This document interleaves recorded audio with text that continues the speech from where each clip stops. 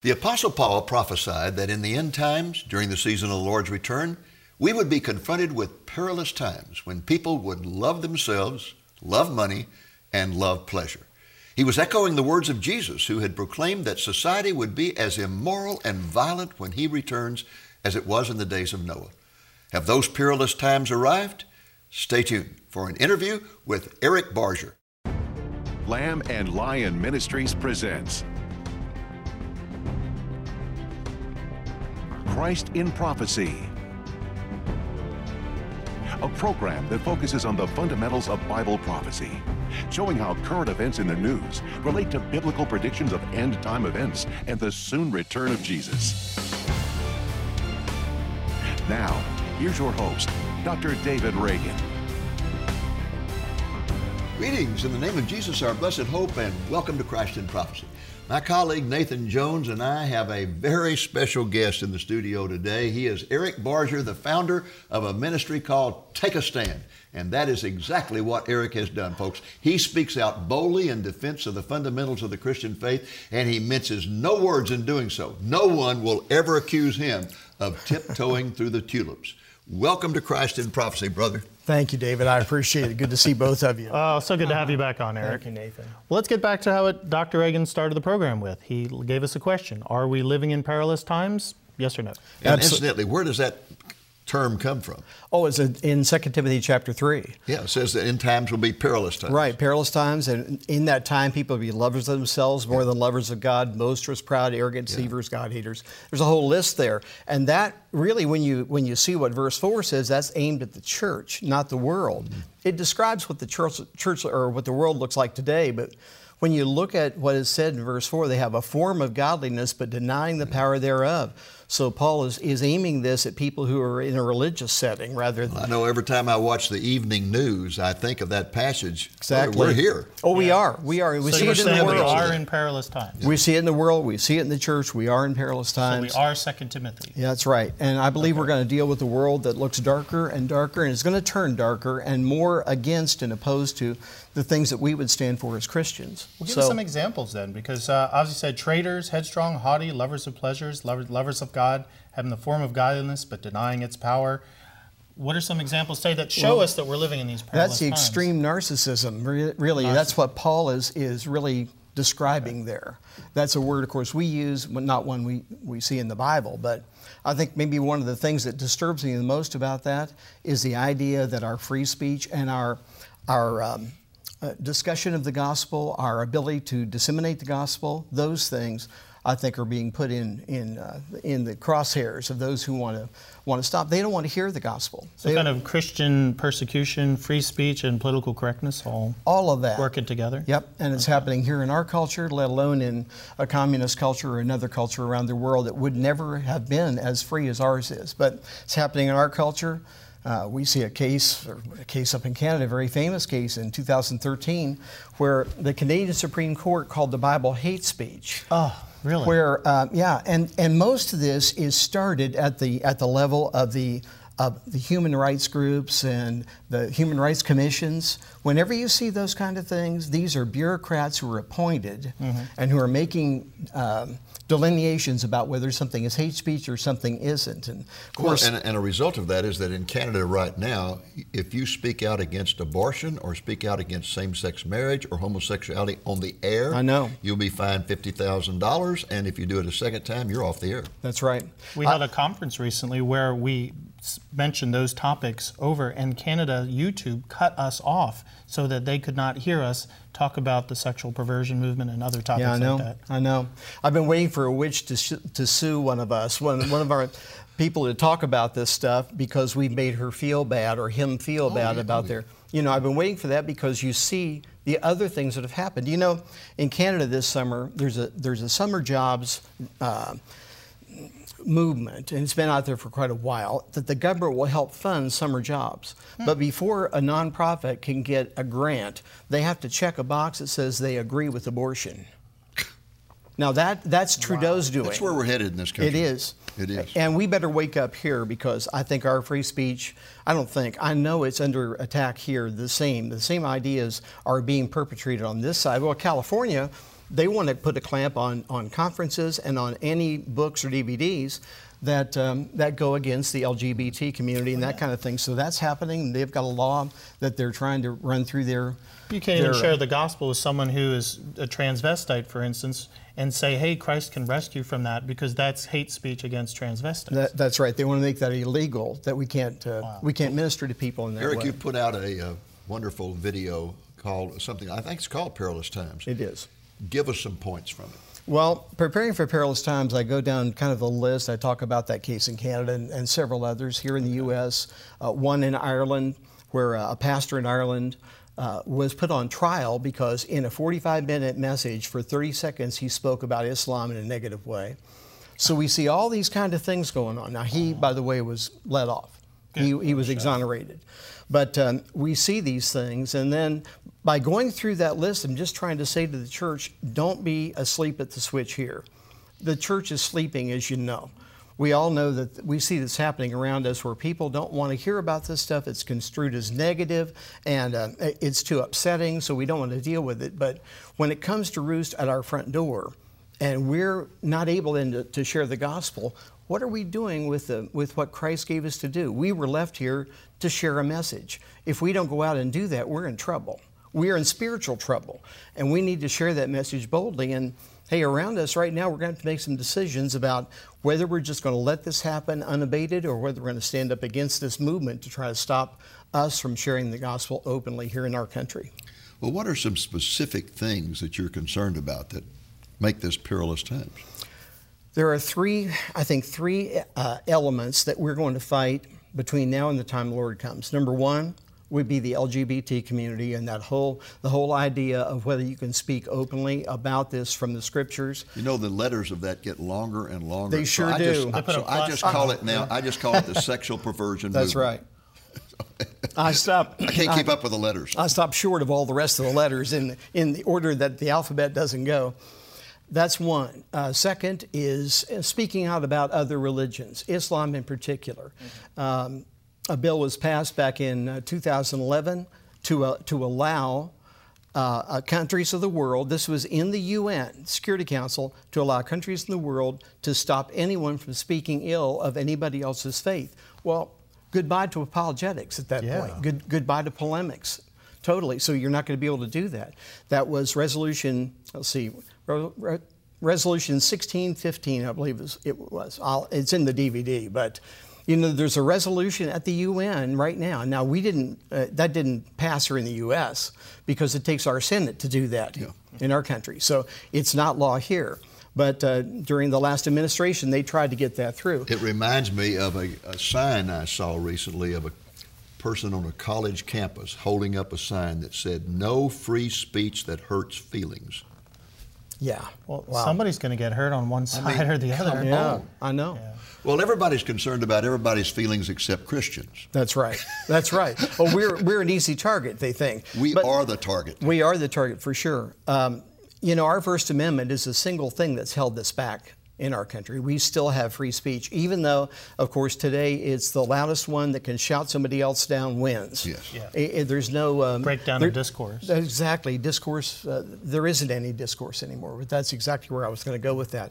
The third thing that I believe we're facing, we're not going to see the abortion issue settle in any way. This is going to continue to be a hot button, a hot point, and those three things we're going to continue to deal with. And as we continue to watch our free speech erode, all three of those issues, be it LGBT, be it religious speech as far as speaking about cultic or occultic or world religions and so on, you know, all religions can be wrong, but they can't all be right. Jesus is the only way. The minute you say that, you're speaking hate speech, according to these folks. And of course, the third thing is abortion. So that's what we're facing. But this tells me Jesus is coming soon.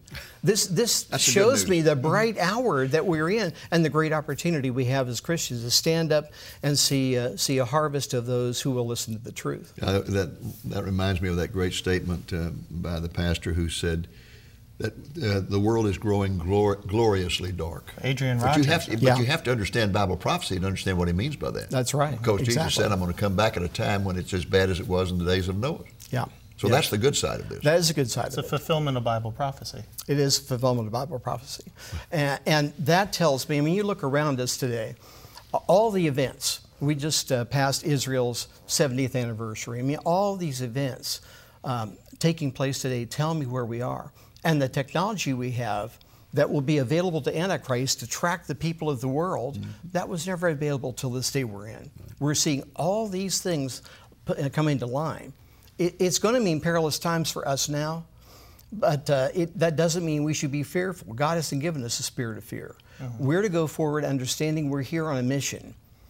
Most of the church, however, is just happy to say, I've got a nice place I can go every Sunday morning to feel that I've got friends that are a little bit nicer than the people in the world, and they don't understand we're here to make an impact. Yes, it's amazing how quiet the church is concerning the issues of society. Most pastors are afraid they're going to step on some toes, they're going to make somebody mad.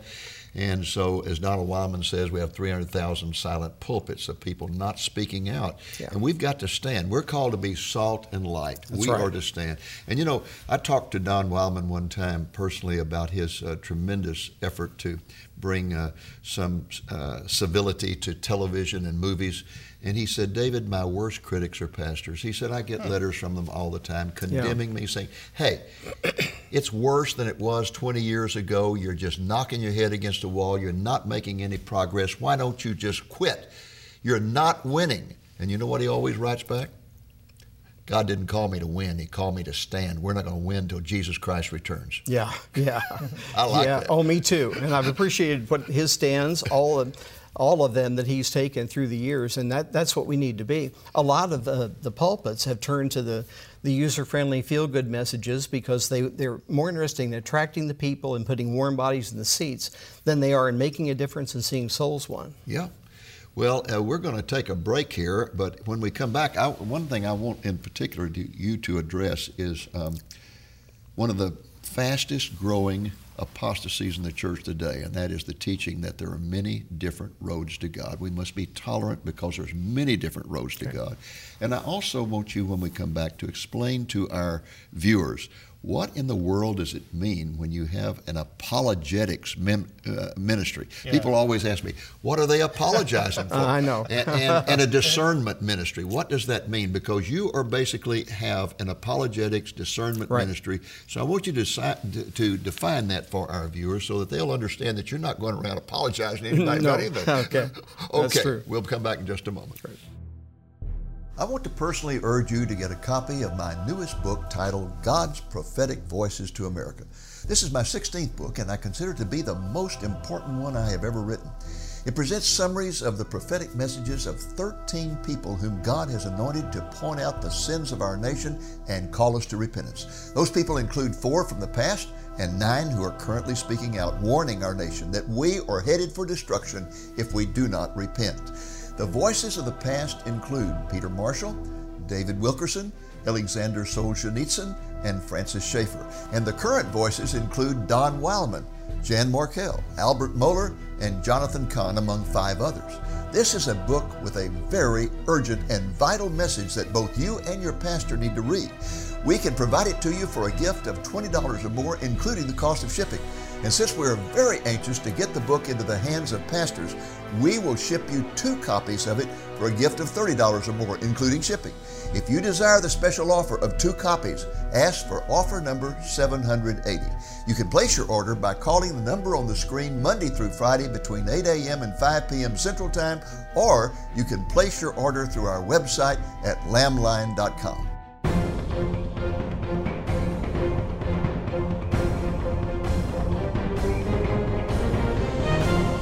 Welcome back to Christ in Prophecy and our discussion with Eric Barger about the perilous times in which we live. Now, Eric, I hear that you go around apologizing for us all the time, saying, I'm sorry. Why are you so apologetic? I got a letter from a pastor friend of mine, and it was a recommendation letter. Okay. The next day, I got another letter from him. And that one began, Eric Barger is the greatest apologizer I know. You need something to apologize for, just bring him to your church and take him around town, you know.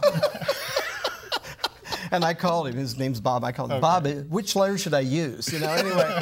But apologetics is really the Bible term, biblical term for the defense of the faith, used 8 times in the New Testament. So we're always ready to be able to give every man an answer for the hope that lies within us. That word answer in 1 Peter 3:15 is apologetics in the Greek. So apologetics is a defense of the faith, showing the defense of the faith. So you're wearing the armor, you're defending that's right. the gospel. And hopefully doing so in such a way that we're not cutting people up and beating them up. Definitely. And that's not the issue, and that's not what we should be doing in it. But we share the truth. Oftentimes the truth hurts. And people don't want to hear some of these things, but it's our job to tell them. What I hear over and over these days from many sources, including people who claim to be evangelicals, is that doctrine simply is not important. What is your response to that? Well, that's what the emergent church was built on. I know. And of course, the emergent isn't a word they use anymore, but the whole philosophy is still there, and it's really permeated more of our once solid denominations than you would imagine. But that's the thing. People decide that they don't want to hear about doctrine. People have heard it and they don't need to hear it anymore. We want to hear about life application, how to live a successful life, how to balance your checkbook, how to raise a good family, and all that's fine. But if we don't attach the gospel to whatever we do, have we really given them anything that's of any eternal significance?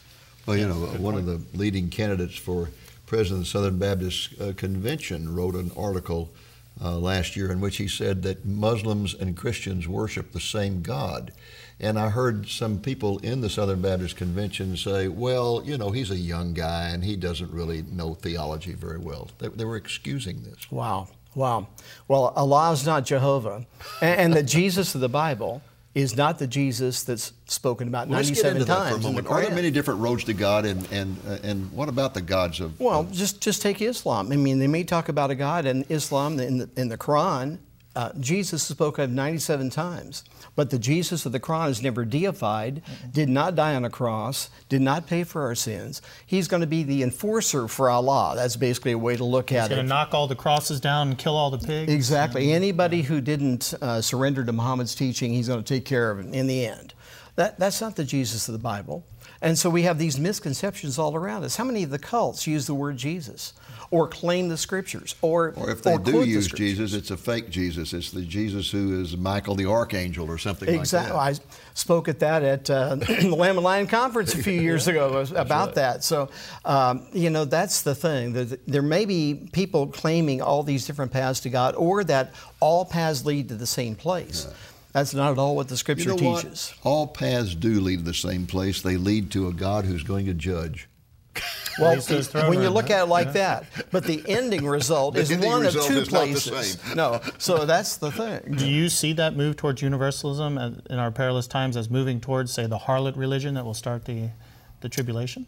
Yeah, because man becomes, I think, deified in the end, or at least in his own mind. Okay, so universalism really is humanism. Well, I've said for a long time that the New Age is moving closer to humanism, and humanism moving closer to the New Age. And sometimes you really can't tell one from the other until you can dig into the person who's teaching it. Interesting. Yeah. Pastor Robert Jeffress of First Baptist Church often points out that every religion in the world except Christianity can be summed up in one word, and that word is do. You've got to work your way to heaven. Christianity is the only one that can be summed up with the word done. Right. Over and done with on the cross by Jesus Christ. There's nothing that we can do except accept Him. That's exactly right. I think it's part of our fallen Adamic nature to believe that we can do anything to save ourselves, that any of our works can do anything. People get the cart before the horse and don't realize that we don't work to get saved. We work because we are saved. Yes. And when we get that right, the pressure goes away. All that idea of that we have to be perfect somehow. And I know in Him I'm perfect, in me I'm not. And I can do nothing to save myself. Right. Well, it's very disturbing to see how many people are... In fact, today, if you say something to the effect that Jesus is the only way, you are declared to be a bigot, intolerant, whatever. Even among Christians you find this, and I always say to them, I'm not saying that. Jesus said that. That's Do you right. believe Jesus was really God in the flesh? Do you believe he was the Son of God? He said it. Yeah. Now, are you going to accept it or not? Well, it's just not tolerant. Not their Jesus. Yeah. Well, we're not called to worry about how it lands with somebody. We're called to put it out there, put the truth out. That way, whoever God is trying to deal with, well, I think everybody should have an opportunity to hear the gospel. And if they don't accept it, that's a different story. But we've got to put it out there and be faithful with the gospel and not try to figure out how we can somehow make it palatable to somebody. The minute we do that, we start watering down the truth of the gospel. You know, there was a time when you could say you were an evangelical, and that meant something. It meant that you relied on the Bible for everything that you believed and your life practices and everything. But today, that term is used by people who don't even believe the Bible is inerrant. They believe it's full of all kinds of myth and legends and superstitions. It has ceased to have any meaning, and mainly this is among people who are in what came to be known as the emergent church movement. You said it's not called that anymore, but you know a lot about it. Tell us some of the characteristics of that movement. Well, you're right about the whole definition of the word evangelical, because used to be I could say I'm evangelical and people would understand what it meant. Yeah. Now I have to give them at least a paragraph so they understand that I'm not what maybe some other people think is evangelical. I believe that I'm a Bible believer first and foremost. You know, that's Maybe the interesting best you way. should say that, because somebody wrote me recently and said, you need to phrase things differently or people are going to think you're a fundamentalist. And I wrote back and I said, you know, really, I am a fundamentalist. Yeah. I don't use that term because it has so much baggage in terms of being super legalistic and all that. Yeah. So I just tell people I'm a Bible-believing Christian. That's the best way. I mean, I've gone from saying I'm evangelical to that. That's what I've done too. Well, wasn't there a Barna poll that came out that showed that only 9% of people say that, have a biblical worldview. Biblical worldview. In other words, Jesus Christ, the Son of God. Christians have a biblical worldview. Wow. That makes us all begin to check ourselves. That's perilous. It should. Yeah. That is perilous times. What are the characteristics of this movement? The emergent church really believed that a new church must emerge to meet the needs of the millennial crowd, of the postmodern group, that they wouldn't accept Christianity the way it's always been, and so we needed a new church. And in the process of that, listening to some of their leaders, and I've been in a couple of conferences and heard their, what I call the godfather of the emergent movement, redefine Christianity to say that we're here to save planet Earth. That John 3:16 isn't about saving the lost in the world. Not the world. It's about the earth, the world. And he makes that point in one of his books. In fact, you went to one of his rallies up in Washington State, and what did he ask people to do at the end? It was in Idaho, but yes, you remember. Yeah, he said, come up and take water from a vat and rebaptize yourself into the new Christianity. Yeah. And then he said, and there was a vat on the table, and there was a tub that a farmer might feed livestock from. And that tub was full of dirt. And he said, while you're here, put your hands in the dirt, his exact words, to see what needs to be saved. The dirt? The dirt. Yes. The earth. Yes. And he makes that point very clearly in his book. And this is a very influential person. Very. One of the most sought after speakers. One of the characteristics of that movement is that instead of getting up and let's say teaching a sermon about homosexuality and what the Bible has to say about it, instead the approach is, well, how do you feel about it? Let's all talk about it. How do you feel? It's a conversation it never has a period at the end. Yeah, no. Feelings over facts. It just keeps going, and it's all about feelings. As if how I feel about something is as important as what God has said about it. That's it. Wow. One of the 6 characteristics of emergent ideas is feelings are more important than truth. Absolutely. Absolutely. And that boy, that gets you in trouble fast. Oh, yeah. We become gods. Yep. We are the God of the religion. In the end, it's us. Okay. It's all about us. And if you tell a narcissistic group of people who have been raised to believe that they should be served in every way, that church is about them, you can get them to come to church. But not if you begin to tell them the truth that it's not about them, it's about God. I had so much trouble when we first moved to Dallas finding a church, because so many of the churches, the service was all about us. The worship is what God's doing for you. The sermon was how to help yourself. It took a few churches before we found one that put God at the center of the worship service. How do you think I felt when I moved back to the Seattle area? The least church county in the United States is where I live. You're in the center of paganism. It took us one church to choose from, It took us 8 months, and of course I was traveling some, but Melanie and my daughter, my wife Melanie and my daughter, both, they looked and I looked. Finally we said, well, I guess this is it. Well, you just don't understand. In Washington State, the essence of religion is tree hugging. Well, that's really true. There's an awful lot of very New Agey, ethereal, kind of self-styled New Age stuff. but we finally found a decent church, a good church, and the gospel's being preached, but they're few and far between. Well, people are so concerned these days about hurting people's feelings, and certainly we shouldn't desire to hurt people's feelings, but on the other hand, we need to confront them as sinners. And the gospel has never changed. You confront people with the fact that they are sinners, and you tell them what they must do about that. And that is going to offend people. Yeah, it is. And as I've said now, we don't need to beat people up in the process. Yeah. No. But it is a loving act to tell people the truth, especially if their eternity is at stake. And that's up to us to do. It's just not for you. It's not for us here. Yeah. It's not for people that are in so-called full-time ministry. It's for the entire church who really believes the Bible to share this with a lost world. So what is your message to the viewer about standing? We're supposed to be salt and light. What does that mean? Oh, I think that's one of the most important things, that in every way, the way we conduct ourselves in our lives, in our businesses, in our marriages, of course, in our interactions with others, to let that light shine. Mm-hmm. And it doesn't mean we're holier than thou. It doesn't mean that we walk around looking whatever spiritual looks like, I'm not sure. But we've got to present truth in such a way that people understand that there's only one way, that time is short, that if we are in perilous times, that trumpet call could happen any time. And that's the thing, is sharing people with an urgency. If the church just had the urgency, Dr. Reagan, that would be the key right there. Well, and it also means standing for, if we don't stand for righteousness, nobody's going to stand for righteousness. That's right. It's going to become increasingly difficult to do so.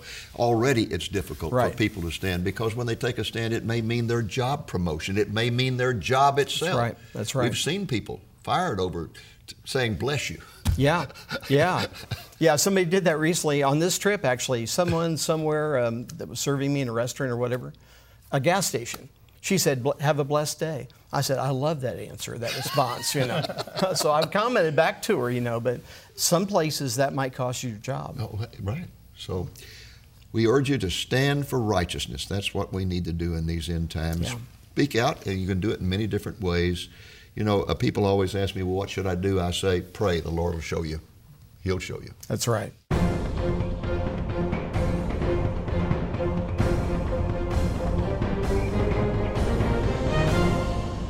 Well, folks, that's our program for today. And as we bring it to a close, I want to thank Eric for being our special guest. Eric, thank you, and God bless you. Thank you, David. My pleasure to be here. Okay. Eric, can you look at that camera and tell folks how they can get in touch with your ministry? Sure. It's just ericbarger.com is the best way. My name all run together, ericbarger.com. That's pretty simple. Folks, Eric's prepared a 100-minute video album titled Preparing for Perilous Times. You can order a copy of it through his website. Well, folks, I want to thank you for watching our program today. I hope, the Lord willing, that you'll be back with us again next week. Until then, this is Dave Reagan speaking for Lamb and Lion Ministries, saying, look up, be watchful, for our redemption is drawing near. I want to personally urge you to get a copy of my newest book titled God's Prophetic Voices to America. This is my 16th book, and I consider it to be the most important one I have ever written. We can provide it to you for a gift of $20 or more, including the cost of shipping. And since we're very anxious to get the book into the hands of pastors, we will ship you 2 copies of it for a gift of $30 or more, including shipping. If you desire the special offer of 2 copies, ask for offer number 780. Thank you for joining us on today's Christ in Prophecy, a presentation of Lamb and Lion Ministries, a non-denominational ministry dedicated to teaching the fundamentals of biblical prophecy and proclaiming the soon return of Jesus.